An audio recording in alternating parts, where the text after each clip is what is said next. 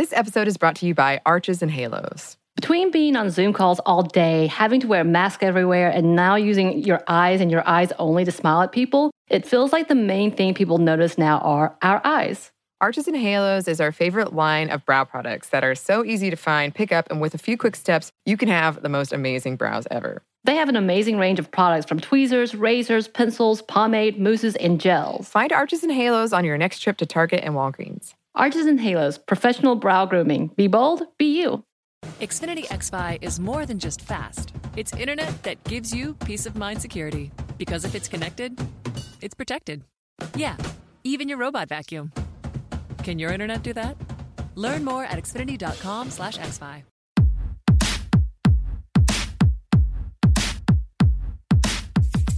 Hey, this is Annie, and welcome to Stuff Mom Never Told You, a production of iHeartRadio's How Stuff Works.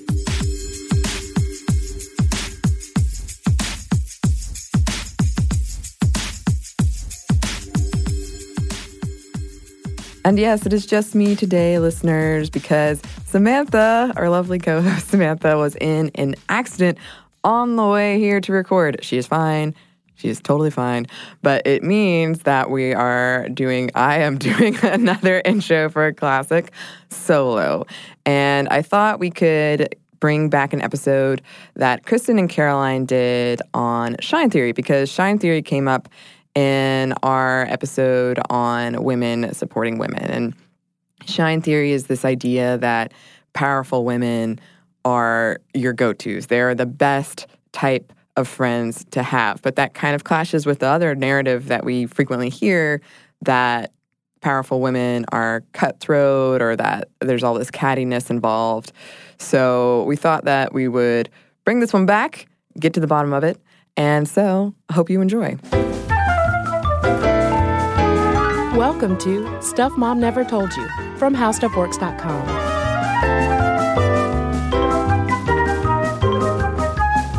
Hello and welcome to the podcast. I'm Kristen. And I'm Caroline. And this week on the show, we're going to talk about friendship. Mm-hmm. And today we're talking about something called the Shine Theory, which has to do with women and success and friendship, which is going to lead us into conversations about jealousy and competition within female friendships in particular.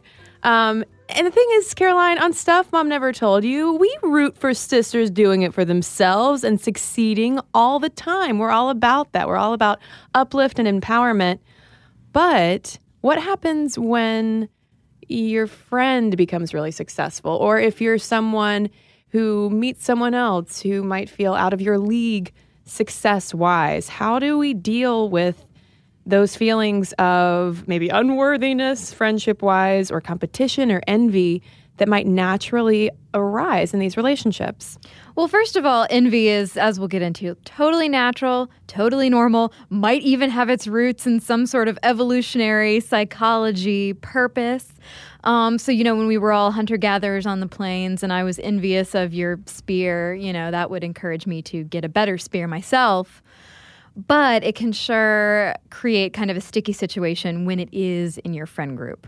Yeah, and there's even a song about this, by the way, for Morrissey fans out there. We hate it when our friends become successful. If you want to just listen to that while we're talking about this, it'd be perfect. But first off, we thought we should kick off with some wise words from a couple of the most successful women out there, because they have some pretty insightful things to say about how you should treat successful women or successful people in general. So Amy Poehler, godmother of Stuff Mom Never Told You in spirit. She doesn't know this, but she is. She was talking in her book, Yes, Please, about success. I mean, obviously, she's best friends with the even more successful Tina Fey. And she said, quote, "Rooting for other people's failure does get in the way of your success." So it's that whole warning against kind of watch out for your own schadenfreude. Yeah, exactly. And I mean, I think that's a great attitude. There's sort of an ugliness, and I don't mean physical ugliness. I mean an internal ugliness, obviously, to rooting against someone, especially if they are your friend. And Taylor Swift, who we've talked about recently and who we did mention quite a bit about her very high-profile lady friendships. She talked, too, about how she surrounds herself with smart, beautiful, passionate, driven, ambitious women. And she says other women who are killing it should motivate you, thrill you, challenge you, and inspire you rather than threaten you and make you feel like you're immediately being compared to them. Now, some might hear that and say, well, T-Swizzle, it's so easy for you to say that because you're so singularly successful. She's in her own league. Like, no one can really compete with her except maybe Katy Perry, but we're not going to get into that. So what about in our more, what about for folks like you and me, Caroline? Well, I think we can transition pretty well off of Taylor Swift because Marcy Bianco over at Mike was sort of looking into Taylor's comments about not only friendship and lady friends, but also feminism, and saying that the message is, quote, that to gain power, we have to champion women who have access to it. And this is sort of the basis for what Anne Friedman calls the shine theory. Yeah, we've cited Anne Friedman so many times on the podcast. She is a freelance writer. You've probably seen her work in New York Magazine. She writes regularly elsewhere as well. And she also hosts a podcast called Call Your Girlfriend with one of her very successful lady friends. And she wrote this piece in New York Magazine in 2013, I believe, about shine theory. And it went viral. I mean, it might partially be because it was headlined, Why Powerful Women Make the Best Friends. But it definitely started a lot of conversations. And one thing that she says in this piece is, quote, when you meet a woman who is intimidatingly witty, stylish, beautiful, and professionally accomplished, befriend her. In other words, you know, what I had to do with Caroline, you know. Surrounding yourself with the best people doesn't make you look worse by comparison. It makes you look better. And again, why am I sitting so close to Caroline? Answer. She's shining upon me. This is literally, we're sitting at a long dining room table and Kristen is literally sitting next to me. Yes. I don't understand it. Side by side. But honestly, it's cold in here, so it's keeping me warm. Right. And so she uses the example of Kelly Rowland and Beyonce because, you know, they were all in the same group together along with Michelle. Let's not forget poor Michelle. But Beyonce, of course, blew up and became this social phenomenon. And Kelly Rowland herself has an incredibly successful career. I mean, like, I'd like to put out records and be a judge on the X Factor, if that's, in fact, the show that she's on. But basically, Kelly Rowland had to work through her own envy issues with Beyonce and even wrote a song about it, about seeing your friend blow up and become so successful and having to deal with those kind of feelings of being left behind.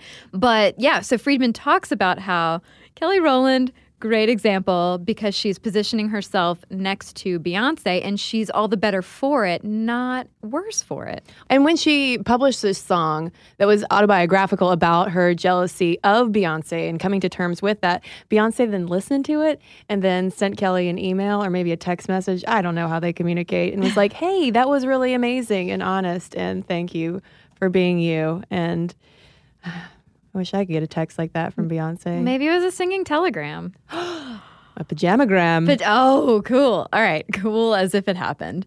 So the basic idea is that the people we surround ourselves with not only reflect who we are, but they should reflect who we want to be.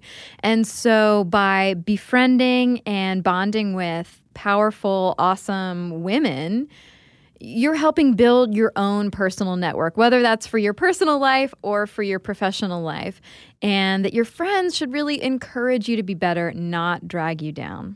Yeah, and this does remind me of stuff my mom told me when I was a kid in terms of you are the company that you keep, so be careful of the friends that you make. And it seems like a grown-up version of that in a way, because it's not only sort of holding yourself to a higher standard by virtue of these powerful, successful people holding you more accountable, but also allowing maybe outspoken friends in your life to kind of call you out when you need to be called out a little bit for maybe going on dates with questionable people or maybe not being as ambitious as you possibly could be. Those kinds of things as well.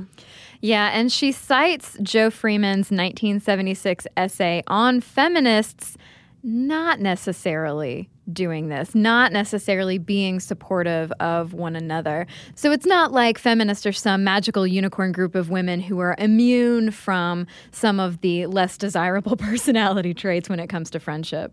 And in that essay, Freeman cites Anselma Dell'Olio, who said, quote, "Achievement or accomplishment of any kind would seem to be the worst crime. You are immediately labeled a thrill-seeking opportunist, a ruthless mercenary out to make her fame and fortune over the dead bodies of selfless sisters who have buried their abilities and sacrificed their ambitions for the greater glory of feminism." Wow. Mm-hmm. And I mean, and that rings true today as well, not just within feminism, but in our friendships in general. And it doesn't help that, and we'll talk about this more in depth later in the podcast, that a lot of times the female friendships that have been modeled for us in pop culture have always had those undercurrents of competition, and I hate to use this word, but cattiness. Yeah, exactly. And I mean, one important feminist figure who's always argued for women supporting one another is Gloria Steinem. And Kristen and I heard firsthand Gloria Steinem talking about the importance of, even if you disagree with someone, supporting them in their efforts to do better. Yeah, and going back to Amy Poehler, she has a great one-liner about that, which is simply, "Good for you, not for me."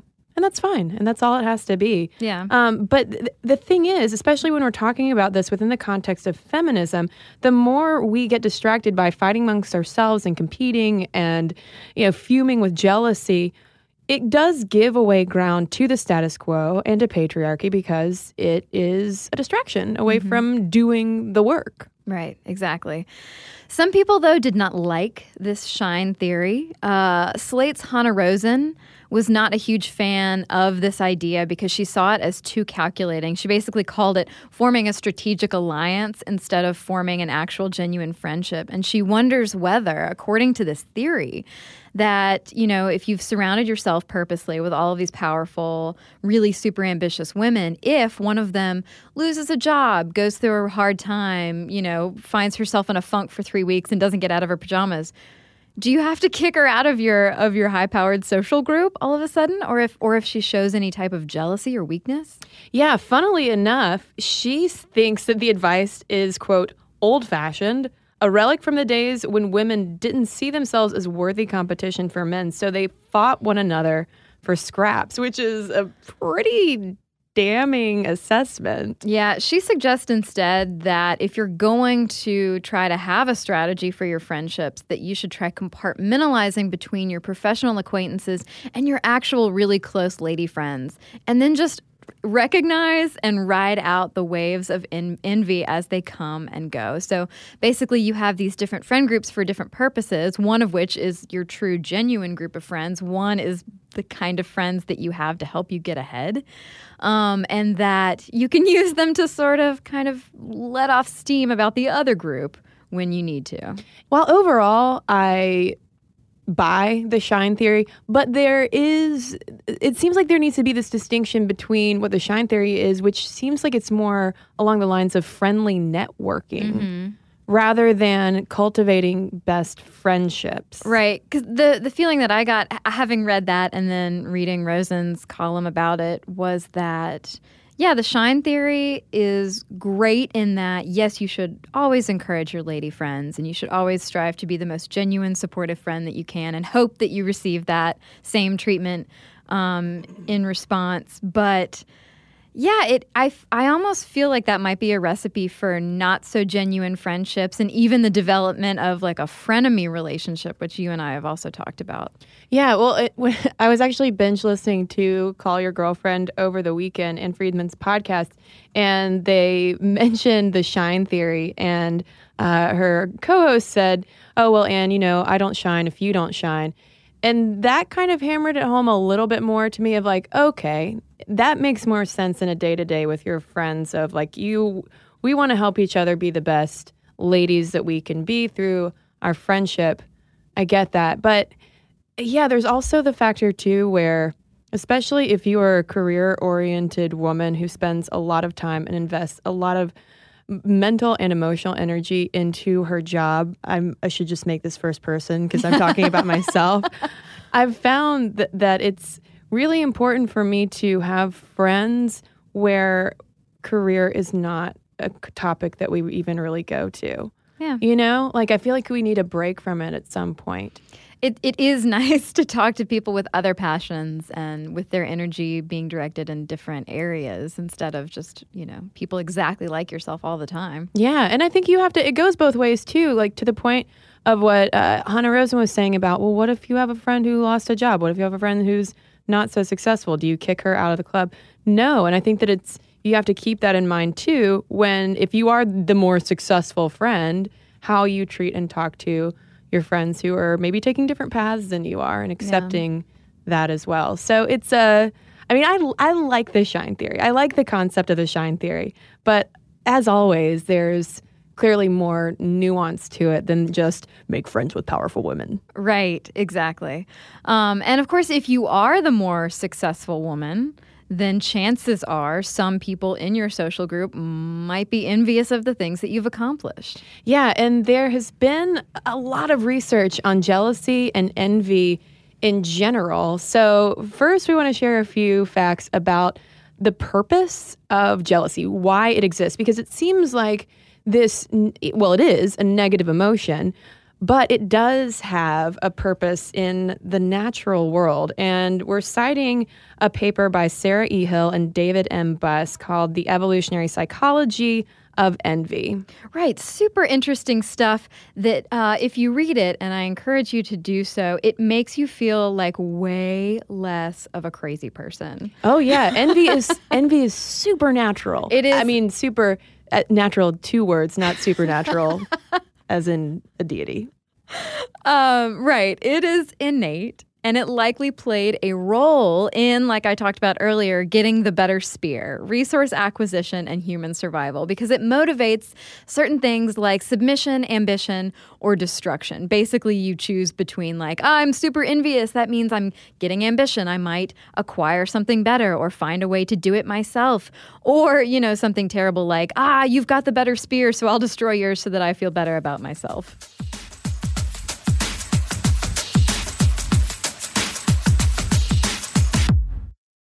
Got to tell you about Best Fiends. It's the game pretty much everybody's talking about. Morgan number 2 plays this sometimes before we start the show. It really challenges your brain with the fun puzzles, but it's also a very casual game, so it won't stress you out, which is perfect these days, right? What's great is you can use the game as a way to connect with your friends and your family, all while social distancing. The game is so much more than your average mobile puzzle game. It's 5-star rated with over 100 million downloads, thousands of fun levels, and tons of characters to collect. There are new in-game challenges and events every month, so the game's always fresh. You'll never be bored with it.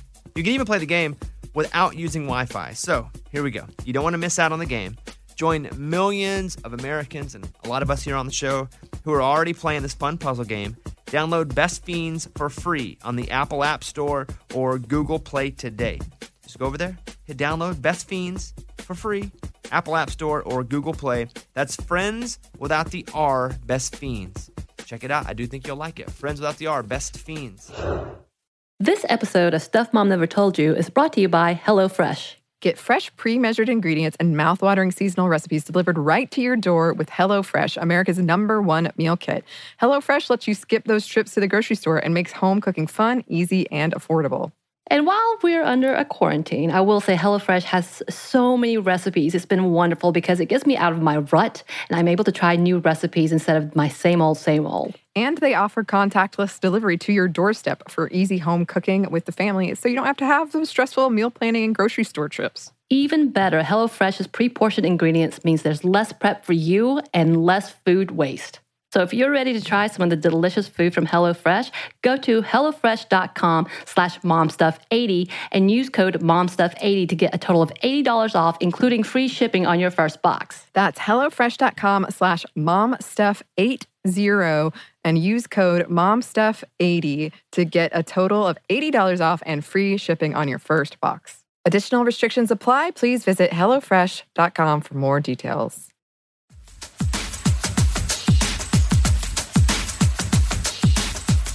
But let's move away from spears and actually talk about social groups, which is what we're here to actually talk about.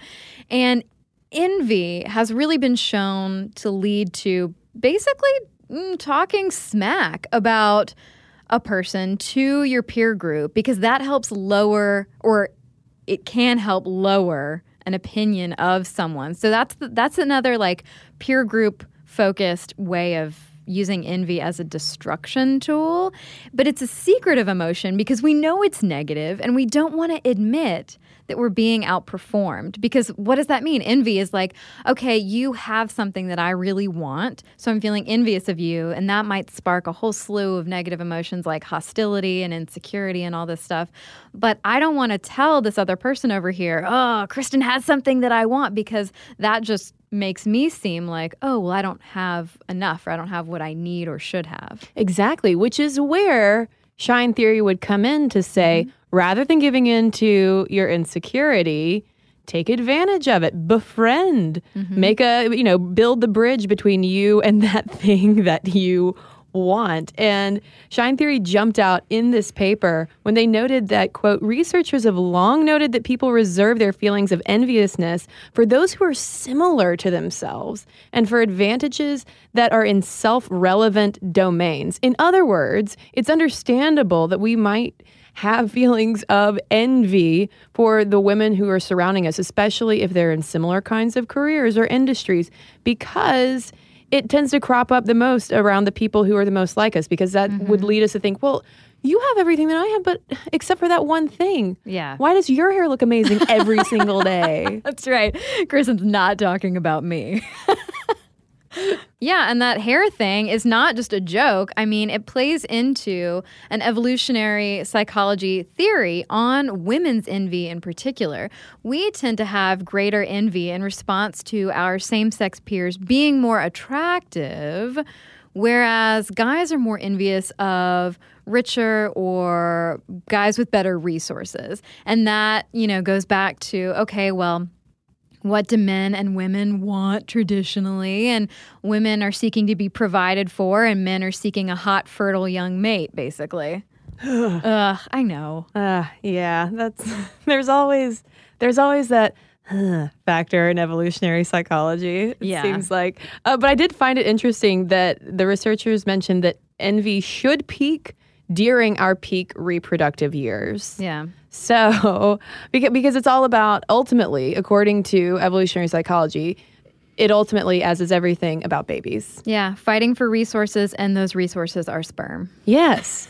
But there's also been a lot of non-evolutionary psychology research conducted on jealousy and competition within female friendships. And it starts long before our careers get off the ground. And one of the most fascinating things to me about gender differences in friendships that you see come up a lot in studies is that girls tend to hold their girlfriends, and I mean young girls, tend to hold their girlfriends to higher standards. We think about friendships more often. We expect more things like kindness, loyalty, and commitment from our friends. We self-disclose more to our girlfriends. Think about, just the excitement of telling or hearing a secret from a friend when you were a girl. That was so much of what it was.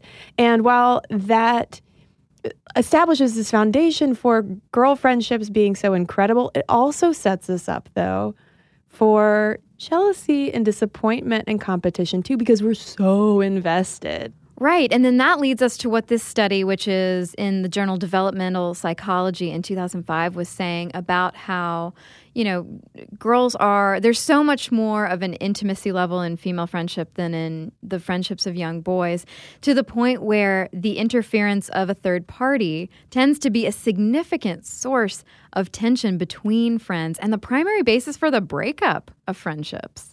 Yeah, and researchers usually anticipate jealousy interfering in girl friendships just because we have, quote, deeper, more intimate friendships. And they also went on to say in this study, quote, girls in general reported higher levels of jealousy surrounding friends. So this is something that we're dealing with in our formative years. But interestingly, too, that gender difference might also be due to a gendered stigma of jealousy being thought of as more of a feminine emotion, probably because, like we were talking about with the evolutionary psychology of envy, if you express envy or jealousy, you're sort of tipping your hand a little bit.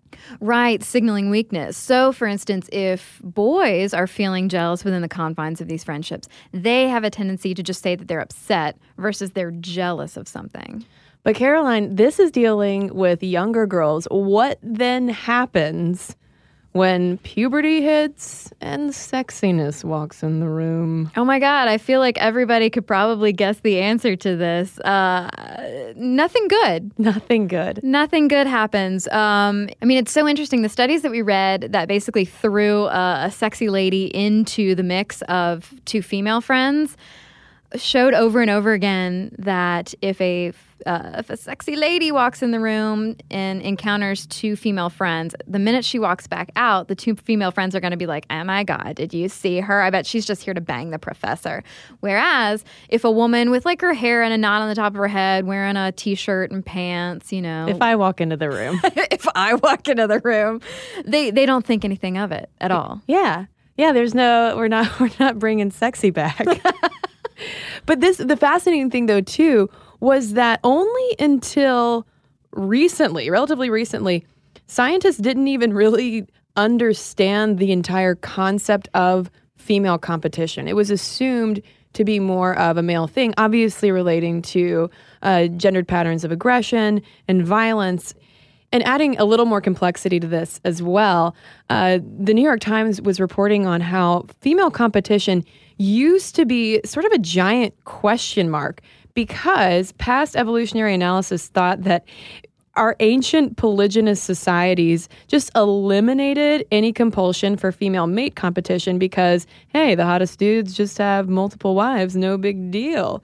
But more recent analysis has opened up that scenario a little bit for female competition because they now think, well, women probably would have still competed for the best resourced sperm contributor. Right. So it's all very romantic. It's very egalitarian. It's very progressive. But not joking, female competition has only recently been studied. And it is once you throw that sexiness into the equation that it does come out, unfortunately, at least according to the limited research that's out there, in the form of female-to-female slut shaming.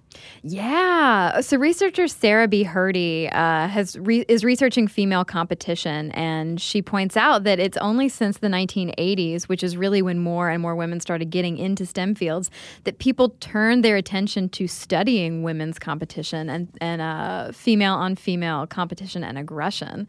Of course, as we've talked about before, female-on-female aggression does tend to be a little more passive-aggressive, a little less actually aggressive, or especially physical. I mean, we have to protect our delicate selves, right? Yeah, we're less likely to punch each other. Yeah, don't punch me in the baby maker, because I've got to be making all those babies with all that sperm I acquired with my new spear. And not in the face, because how will I find the best sperm contributor?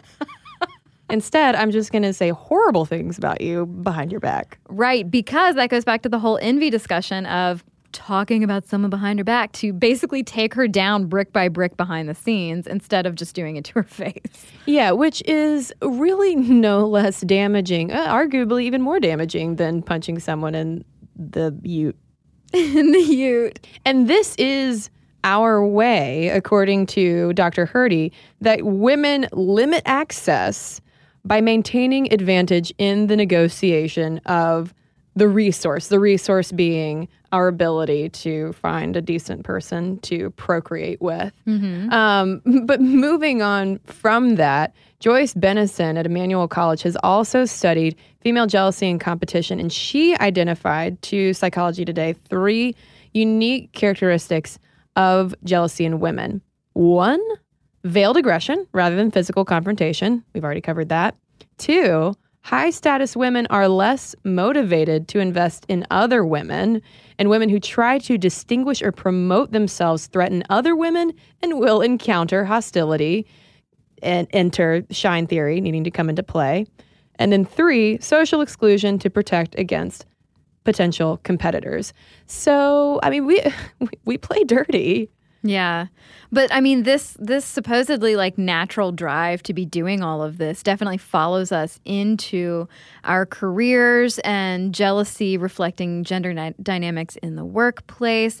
Because when you think about it, there are so few women as CEOs in the boardroom in high power positions. So hopefully we're not fighting for sperm in the office, but we're fighting for very limited positions of power. And so that still will involve those more the more veiled aggression, maybe the feelings of envy and trying to take someone down behind the scenes so that you're still being perceived as like, oh, I'm a team player at work. Yeah, but I do think one of the most damaging ways, if you are a woman vying for that limited seat, I mean, stepping on the backs of other women in order to get there is, I mean, I guess if you're out for yourself, okay, but you're not helping other women in the process. And the fact of the matter is there are some people for which they don't care. They don't care about that at all. Every woman on a reality show. I love those montages on YouTube of women going, I'm not here to make friends. Yeah, because, I mean,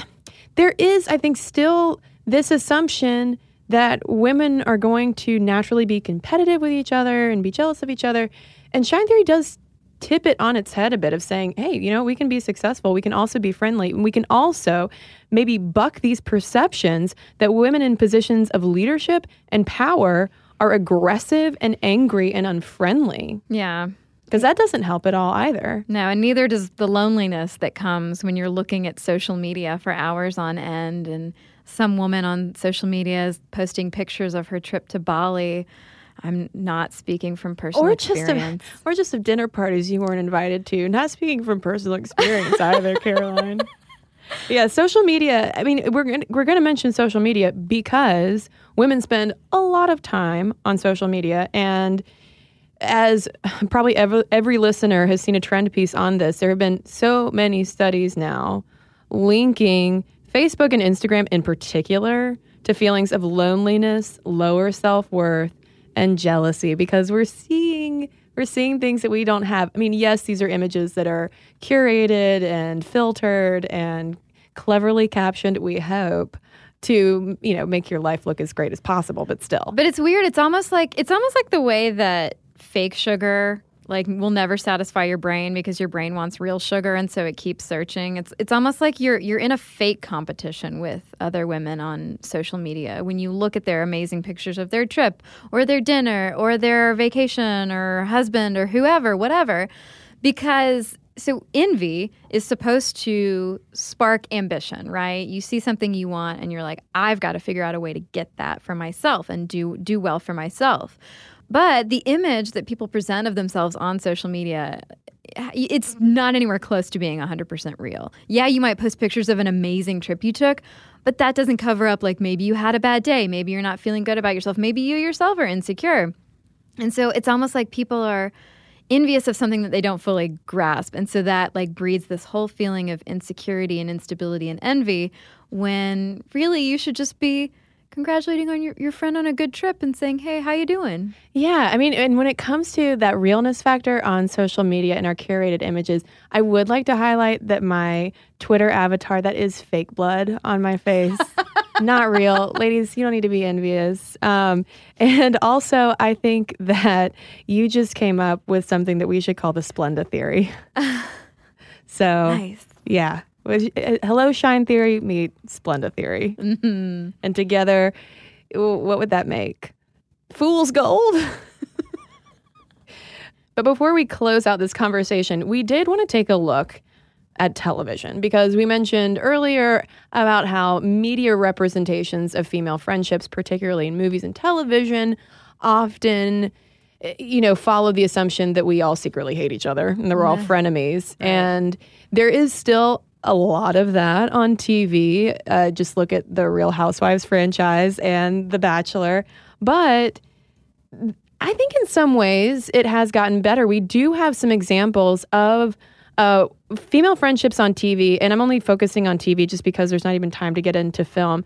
But there are examples of friendships where Shine Theory is at work, not just in a sense of a career, but supporting people through life decisions too. And I think that that's something, especially for me as an adult woman with my friends who I've now had for years and years and years, it's not just the career success that can stoke envy, but it's also the life success. We're all starting to hit the milestones. You're starting to get like engagements and marriages and pregnancies and divorce, and that plays a role in things as well. Yeah, it is refreshing to see depictions of female friendship that seem very genuine.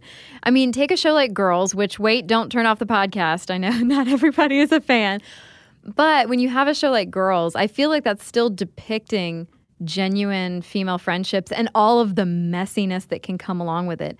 These women are being pitted against each other. There's not cattiness per se, but there's genuine love and support just on the same token as there is insecurity and sort of measuring up against one another. Yeah, and Broad City, hello, is there a more dedicated duo of female friends on prime time? I don't think so, because I think that Ilana would murder for Abby, and she would also marry her if she could, if Abby would have her.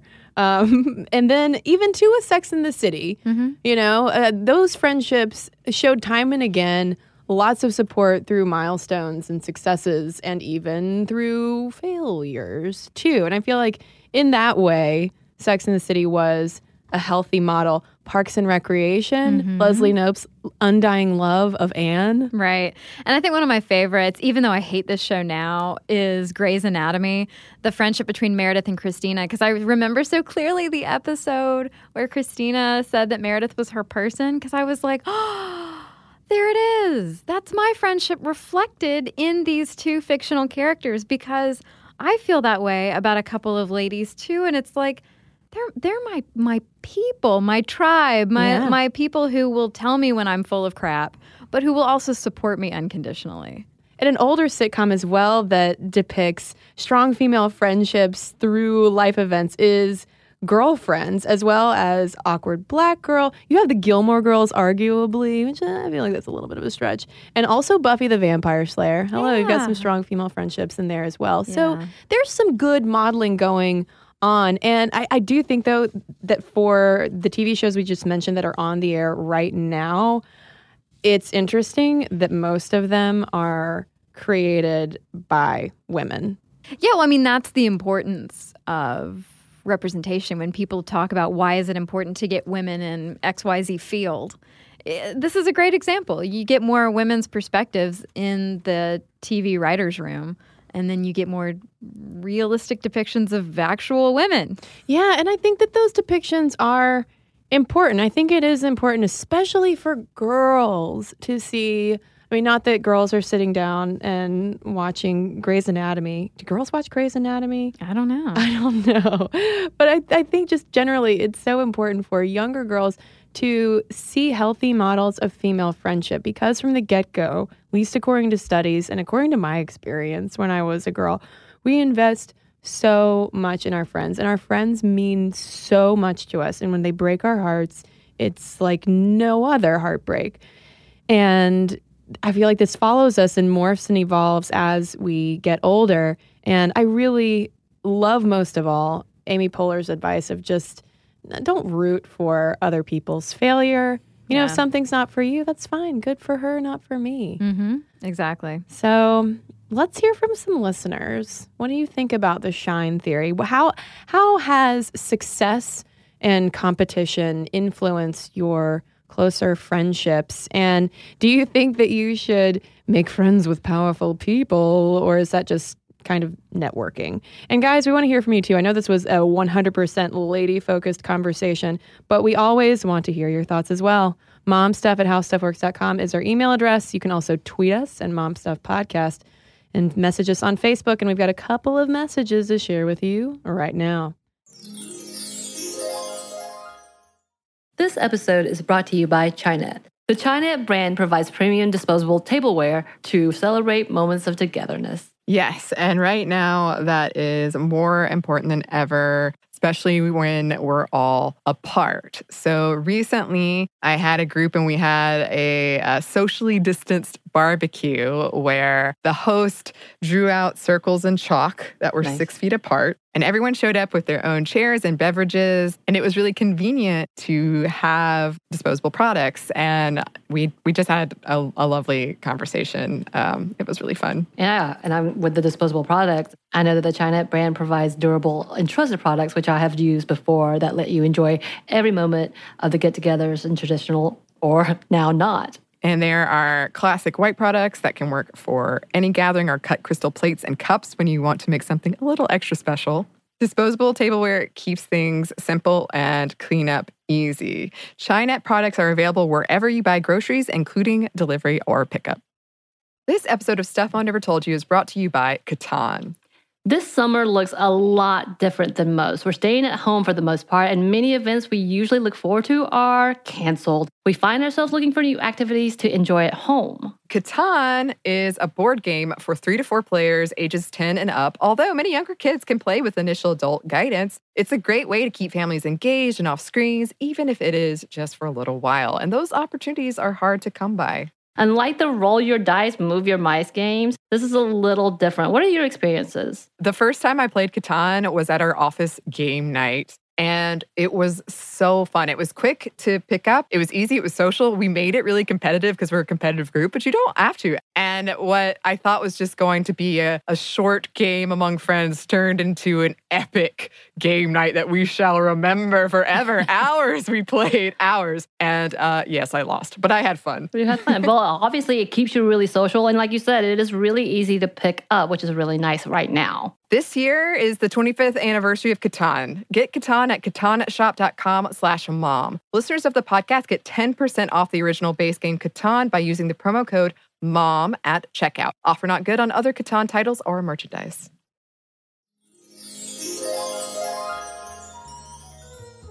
Well, I have a letter here from Samantha about our underpants episode. She says, I'm a costume designer out in Seattle, and when it comes to historical plays, the right undergarments are essential. While it was interesting to hear about the political and social feelings on underwear, I was saddened that you barely touched on the function of these garments. If it weren't for corsets, many Victorian and Edwardian dresses would look awful, since the dresses themselves were never made of fabric that could hold structure or form. You mentioned that once World War II was over, we go back to constraining undergarments like bullet bras, girdles, and petticoats. But the shape and design of those dresses wouldn't be fully realized because without those bases, it would look like a totally different dress. Even now, we use Spanx to get the garments we wear to look like they are intended to look. Love the podcast, and thanks for helping me become a better informed feminist. Keep up the good work. Well, thank you, Samantha. Thank you for filling us in on some historical details. And Samantha and some other listeners have also filled us in on a mispronunciation of the word chemise, which I woefully misled Caroline into thinking it was pronounced camise. So, my sincerest apologies. I don't know why I thought it was camise. Always said it that way in my head. It was just like that Sarah C. Anderson comic. Yeah. Well, I now have a letter from Sarah about our Cliteracy podcast and Columbo, and it made me laugh. So here it is. She said, love your podcast. I listen to it all the time at work. Thank you for all your hard work. I was just listening to the Cliteracy podcast, and I know you were thinking that Columbo discovering the clitoris reminded you of Columbus, but I humorously started thinking of Detective Columbo, played by Peter Falk, in the 1968 TV show Columbo, which, side note, I totally watched that all the time with my parents. I kept inwardly laughing every time I thought of his catchphrase, "There's just one thing I don't understand," and applying it to the clitoris. Nothing hugely groundbreaking to actually tell you about the episode other than that I enjoyed it, and the thought of Columbo the detective was super funny to me. Hope it made you laugh too. And it did, Sarah. So thank you, and thanks to everybody else who's written into us. momstuff@howstuffworks.com is our email address, and for links to all of our social media, as well as all of our blogs, videos, and podcasts, including this one, with links to Anne Friedman's piece about shine theory so you can read along, head on over to stuffmomnevertoldyou.com. And that brings us to the end of this classic episode. We would love to hear from you. If you'd like to email us, you can. You can email us at stuffmediamomstuff@iheartmedia.com. You can also find us on Twitter at momstuffpodcast or on Instagram at Stuff Mom Never Told You. Thanks as always to our super producer, Andrew Howard. And thanks to you for listening. Stuff Mom Never Told You is a production of iHeartRadio's How Stuff Works. For more podcasts from iHeartRadio, visit the iHeartRadio app, Apple Podcasts, or wherever you listen to your favorite shows.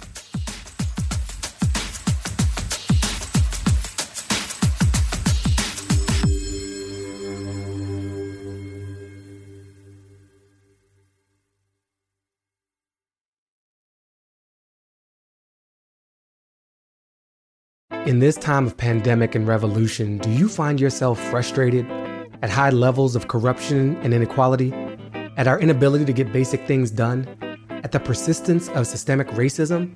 You're not alone. I'm Baratunde Thurston, author, activist, and comedian. Our democratic experiment is at a tipping point, but which way we tip is up to us. Listen to How to Citizen with Baratunde on the iHeartRadio app, Apple Podcasts, or wherever you listen to podcasts. What if I told you that UFOs, haunted houses, and even inexplicable magic tricks are all caused by the same creature? And what if I told you these powerful and ancient beings are meant to be feared? The Hidden Djinn, a new podcast from iHeartRadio and Aaron Mahnke's Grim and Mild, explores the legends of these ancient and terrifying creatures. Join me, Rabia Chaudhry, as we step into the world of the Hidden Djinn. Listen to The Hidden Djinn on Apple Podcasts or wherever you get your podcasts.